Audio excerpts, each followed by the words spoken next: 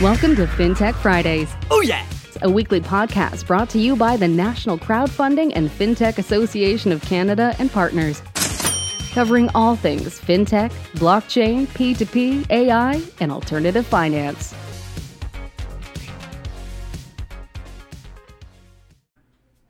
Hey everybody, Mason Conner, and thank you for tuning in to another fantastical episode of the FinTech Friday podcast. Just before we do jump right into this week's episode, just want to say that as of now, we are almost sold out for the event that is going to be happening later on next week on April 3rd and 4th for FFCon 19. If you haven't grabbed your tickets already, I highly encourage that you do so.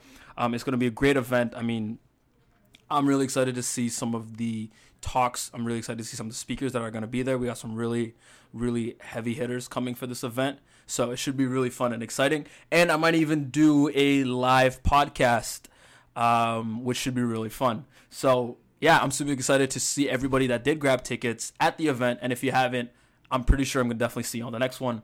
And with that, without any further ado, enjoy episode 30 with Andre, the CEO of Coinberry. So for the 5 or 6 people that may not have been privy to your ads like I have in the past, could you just give us a little bit more of essentially what Coinberry is and a little bit of your background? Because you have a really interesting background. Sure, yeah, no, absolutely. So Coinberry is a FinTech registered cryptocurrency trading platform based out of Toronto. And basically our whole philosophy and our goal is to break down the barriers of entry that exist for people when they would like to participate in the cryptocurrency space, if they want to buy or they want to sell cryptocurrency in a safe, secure manner. So that's what we're about here, Coinberry. The company was founded in 2017, and throughout the last about a year and a half that we've been in operations, we've put out some what I think are amazing technology. We have the platform's available on the web. It's available on Android and on Apple.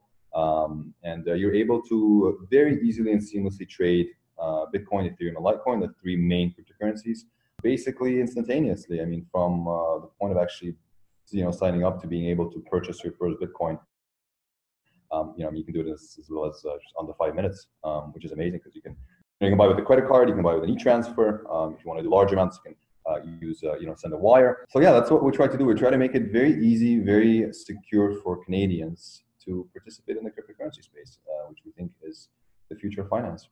I'm going to touch back on the fact when you said secure, just to dig a little bit more into your background. I mean, if you go into your LinkedIn and you go through some of the past companies you work with, you pretty much went from working at L'Oreal to Volvo to now crypto, which is a very, very interesting career path. I mean, could you tell us a little bit of how you got into crypto, why you got into crypto? I mean, was it a buddy of yours that through lunch sent an email? There's always that buddy, isn't there? Yeah, I'm like, yeah, because it's such a very common story. Or you could even have a completely different one. Who knows, right? Like, I'm just curious of how the heck did you go from there to now here? Yeah, how did I get from the corporate world? Okay, so my background is I finished electrical engineering at U of T. And then I worked in the field of basically systems and algorithm design for a couple of years. So, I mean, my LinkedIn isn't fully detailed for what I did prior to Coinberry, but that's what I did for a couple of years after I finished U of T. And then I went actually back to school and I got my MBA at Schulich at York University because I always wanted to sort of combine my technical knowledge and, my love of business in one. And so I figured, getting an MBA would be a good way to segue into that. So once I graduated from Schulich, I actually ended up moving out to Montreal. I was newly married and wanted to move out of Toronto. So lived there for a number of years, 7 years in total. I ended up working in the corporate world there for a bit. Like you mentioned, a couple companies there that I joined. Always had projects that I was involved with on the side. I mean, I had an entrepreneurial streak since I was like 12 years old, selling like apples and oranges from my grandma's orchard on the street kind of thing. And then like opening a lemonade stand. So I always loved, entrepreneurial projects. So I always had projects on the side I was involved with.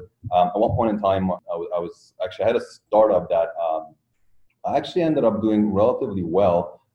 We were exporting produce from Canada into Eastern Europe, and then startups some work out, some don't, and so anyway, that folded after a little while. And I was looking for a project to get involved involved with, because again, I mean, the corporate world offers a lot of opportunity, a lot of stability, but it also lacks a lot of this, like, really, the passion that drives startups, the endless nights that people love, that totally does not exist in the corporate world. So I was looking for a project to join, and a friend of mine, one of the co-founders of Coinberry, Evan Kuhn, whom I've known for decades, introduced me to Bitcoin. And actually, funny anecdote, the way that happened is early 2017, we were, so like I said, me and him have been friends for a very long time. We were all down on Florida for a bachelor party. And we had friends that came in from different parts of the world. We had friends from the US that were there, Canadians that flew down, friends from Europe that all came down for the trip. And at the end of the trip, we all had to settle our internal tabs, like we usually happens when a bunch of friends travel. And there was a problem that arose in that people had different currencies. Some people had access to their European bank accounts, some people had access to their Canadian bank accounts, but there was no way to actually settle within this group of friends that were in one location at this point in time. And so Evan, my friend, he suggested that we all actually purchase Bitcoin and settle internally that way, which I don't actually remember if we ended up doing that night or not, but the fact that this new technology can be used, there's a use case, which is a very simple one, but it kind of made me think and start looking at the technology and at cryptocurrency and blockchain in much more depth.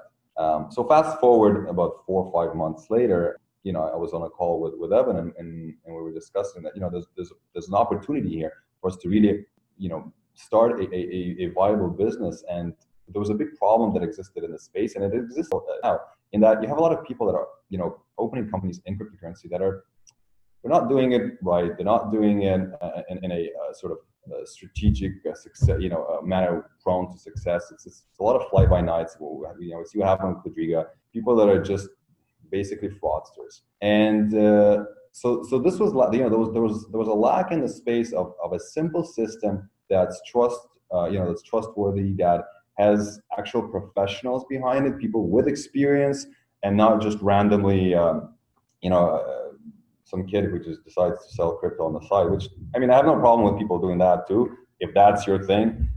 But for me personally, we saw an opportunity to create a business that actually lends itself to mass, to the masses that we believe will inevitably look to participate in the current cryptocurrency space. And so that's how the story of Coinberry came around, with that sort of philosophy and that history. That's it's kind of, I'm just like mentally picturing you guys just scrambling, trying to like settle up. You're like, oh crap, I don't. Wait, how many? But you know what I mean, right? I mean, I'm sure you sure. On road trips as well. It doesn't hit you until you face that problem. And like I said, previously I was in the sort of international trade space, and I realized that the pains that exist when you look at international trade and settling international debt and paying for international shipments using the current rails that exist, using the SWIFT system. I mean, it is so painful. It is so slow, and it's so expensive that to be completely honest with you, I'm amazed that even right now, still, you don't see a huge demand for, or let me rephrase that, a much bigger demand for settling debt internationally in international trade using cryptocurrencies, because there's opportunities there. I think, you bring up a good point. I think there will be, because I think more and more people are starting to realize how, like you mentioned, how slow the whole SWIFT system is and the process is, and like how, some might even say outdated, because like all cryptocurrency and especially blockchain, what it really is doing is shedding a light in just the inefficiencies and like the lag and just in all these systems that we now trust and all these systems that we now have currently in place. All it really is like, hey, look, these are the vulnerabilities. This is how slow it is. This is how inefficient it is with our stuff, or with what we hope to do with our stuff. It's just only going to speed up the process, right? So, in the future, like, heck, it might not even paying up your international debt through cryptocurrency, like that would be an amazing add-on to have, right? Especially if you might in the future go back into international shipping and what may have you. Like it's an interesting conversation for sure. Yeah, no, I don't think I'll be going anywhere Yeah. after Coinbase or from Coinbase. And this is just it's so much fun, and we're doing so much. I mean, we've achieved so much over the last year and a half that, I mean, it's incredible. And I'm very fortunate to work with a team that's super dedicated, and like we're all aligned here, and I'm excited, for some of the stuff we have coming out, not only in the like short term future, but long term as well. I mean, it's just the sky is your limit. Yeah, no, for sure. I absolutely agree with you. So, I mean, you briefly touched on security and Corsica. I mean, could you just, I mean, for the audience, give us a little rundown of what does this mean for the very small Canadian cryptocurrency market? And what does this mean for pretty much Canadians that either are thinking of investing or have invested in cryptocurrencies? So I think overall what happened with Quadriga and, the bankruptcy proceedings that are currently ongoing, the lost keys, in general, overall, is of course a very sad occurrence. I mean, nobody's going to deny that. Some people lost their life savings. I was reading a story on recently about some developer who lost $500,000 in Quadriga, which is very unfortunate. So I think not to minimize the impact of what happened with Quadriga, but I do think that overall, in the long term, what happened is going to lead to some positive change. First and foremost, I think we're going to see some regulation, which is going to weed out, basically the fly-by-night operations that exist in this space. And it's kind of ironic when we talk about regulation and cryptocurrency in one sentence, because the initial background story of the true believers in cryptocurrency are, of course, anti any sort of involvement of any third parties with anything that has to do with cryptocurrency. But I think when you start applying or you start looking at how things actually unfold in the real world, I personally believe that some degree of regulation, of oversight is required, because you do have situations where people are taken advantage of. And this exists in every industry. This is not, only in cryptocurrencies. I mean, if you look at the currency used the most in the world for money laundering is not Bitcoin by far. It's the US dollar, right? So this exists in any space, in any industry. But that being said, just because that's the case doesn't mean that we should not look at taking care of consumers, especially unsophisticated consumers in Canada. Now, what do I think is going to happen? I do think it's going to take some time for people to feel comfortable again and to be able to actually trust the platforms that do exist. If you look at all the conversations that are currently taking place on Reddit, and there's a ton of conversations that take place on Reddit, people are discussing, trusted platforms that they can join. And I mean, for us at Coinberry, what happened with Quadriga is, I don't want to say it's a good thing, but there are a lot of people looking for new platforms that they would like to use, and Coinberry being, one of the few trusted platforms in Canada. Of course, we're seeing an influx of users and surge in volume. So, is it unfortunate what happened? Absolutely. Was it avoidable? I believe so. Are we going to get over it? Of course. I think in the long term, and even in the medium term, we're going to get over it. I mean, look what happened to Mt. Gox. It was a hit to the industry, but by no means was it a fatal blow, right? So I think people are going to live and learn and move on. Yeah, no, I agree with you. I mean, like, harping on the whole Mt. Gox thing, I mean, like, at the time, it was the most devastating thing that could ever happen. But now, in hindsight, it's like, oh, okay, cool. Like, the market is just, it's volatile because we're still figuring things out. It's fine. It's just like a. Plus, if you compare the amount of money or the amount of crypto that was lost during the whole Mt. Gox thing, and now with Quadriga, Quadriga it's not comparable. Yeah, that's very true. But I meant, like, in a sense of, like, when you take the comparison of Mt. Gox of, like, oh, like, no one's ever gonna invest in this thing again, like, it's dead, like it's buried, like that kind of, like, mentality. Like, okay, cool. Like, yeah. I totally agree. And that's why when we, when I got involved with Coinberry, I mean, like, I left a very cushy corporate job, and when I came on board, the idea and the philosophy which we had from day one was to build a business that's fully compliant, above board with supportive banking, and to go about it actually building a viable business with long-term potential for success and building value. And that's proven to be the absolute right decision, because even though, of course, has it slowed us down, compared to some other players that have cut corners? Absolutely. There's no doubt about it. But was it the right decision in the long term? Totally, because look what happens. This is what happens when you cut corners. You get quadriga happen. No, I mean, I absolutely agree with you. I mean, like what you mentioned before, is this all, I mean, is this what crypto is all about? Is this what the whole thing's about? The crypto from its birth was been very anti-establishment, very anti, no government regulations, no bank, like decentralize everything. Like we can do this on our own, little renegade, little anarchy vibe. But the fact that you guys are actually going through regulations, you guys are actually going through the right channels and working with the current systems that are in place now. I mean, that speaks volumes into anybody that's trying to get into crypto. That's either, trying to be an investor or are aspiring to do something that you guys are doing. It's the only way to build a viable business and a business that can grow outside of just Canada. Because I mean, the Canadian market is great, and we're very proud to be based out of Toronto and to be a Canadian company.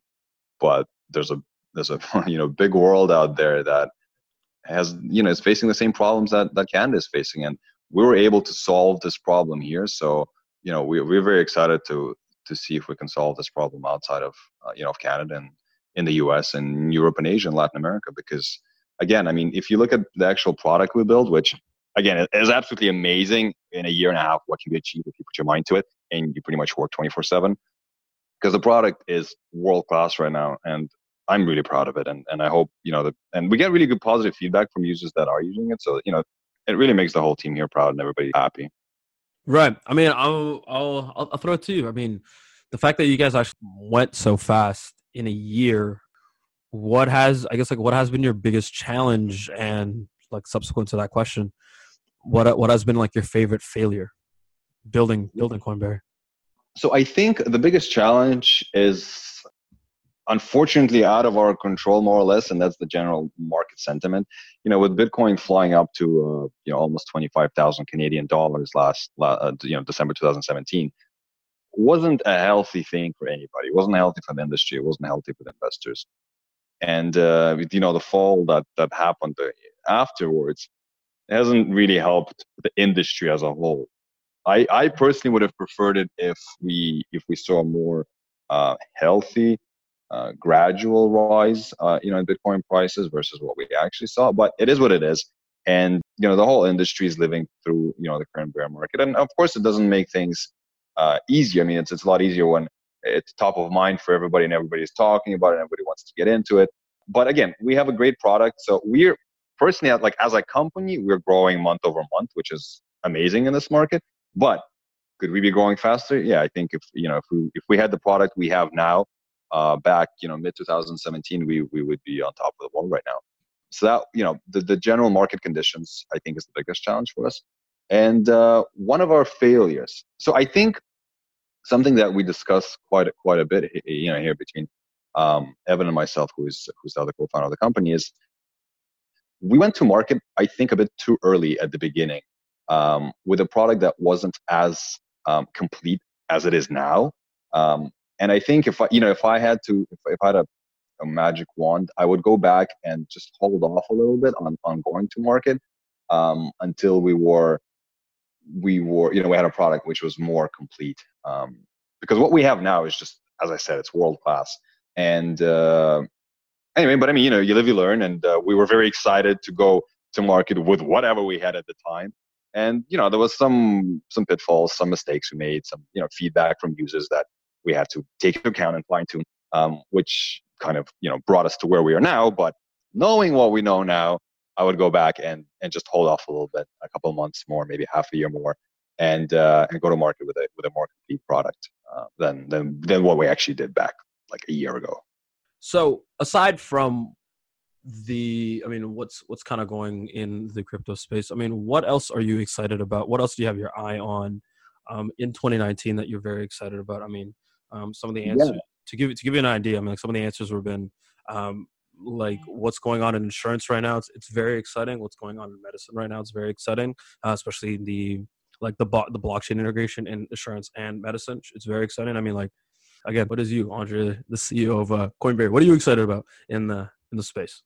Yeah, so I mean, what we have right now is we have a bunch of projects we're working with companies even outside crypto, which I'm super excited about because it shows, first of all, the fact that the industry is maturing and is becoming more accepted by other fintechs in the space, you know, with other financial companies in general. And that to me is super exciting because, you know, in and itself, like trading crypto is fun and it's a great way to make money for people that know how to do it right. But it's one of many applications of blockchain in the world, but even specifically within finances. So that, you know, to me, that's really exciting, is to see the, you know, sort of blockchain and to a certain extent even crypto applied to other to solve problems that exist in you know, in banking, that exist in finance, above and beyond simply, you know, trading and speculating on the price of Bitcoin, you know, today versus tomorrow kind of thing. So that to me is super excited, and you guys are going to see some really amazing projects that we're going to be coming out with Coinberry. I can't say what it is yet, but in April, it's just going to be you know, we have partnerships that are first in Canada, and it'll definitely make the news when it comes out. So super excited about that. Okay, crap. I was gonna push for that. I'm like, oh, could you like talk a little bit about the projects that you're working on? But well, when is it going live, the podcast? Most possibly next week, if anything. Yeah, no, it's too early for next week. But you know, what we could do is when we are ready to go live, I'll go. You know, if you'd like to invite us again, I can actually go on the podcast together with the CEO of the company that we are partnering with, and we'll announce it. And you know, that'll be the best way to go about it. Done. There you go. All right, everyone put a pin in that. Quote him on that, and hit him again in April. Hit him again in April so he doesn't forget. I love that. Okay, so just to but you know what?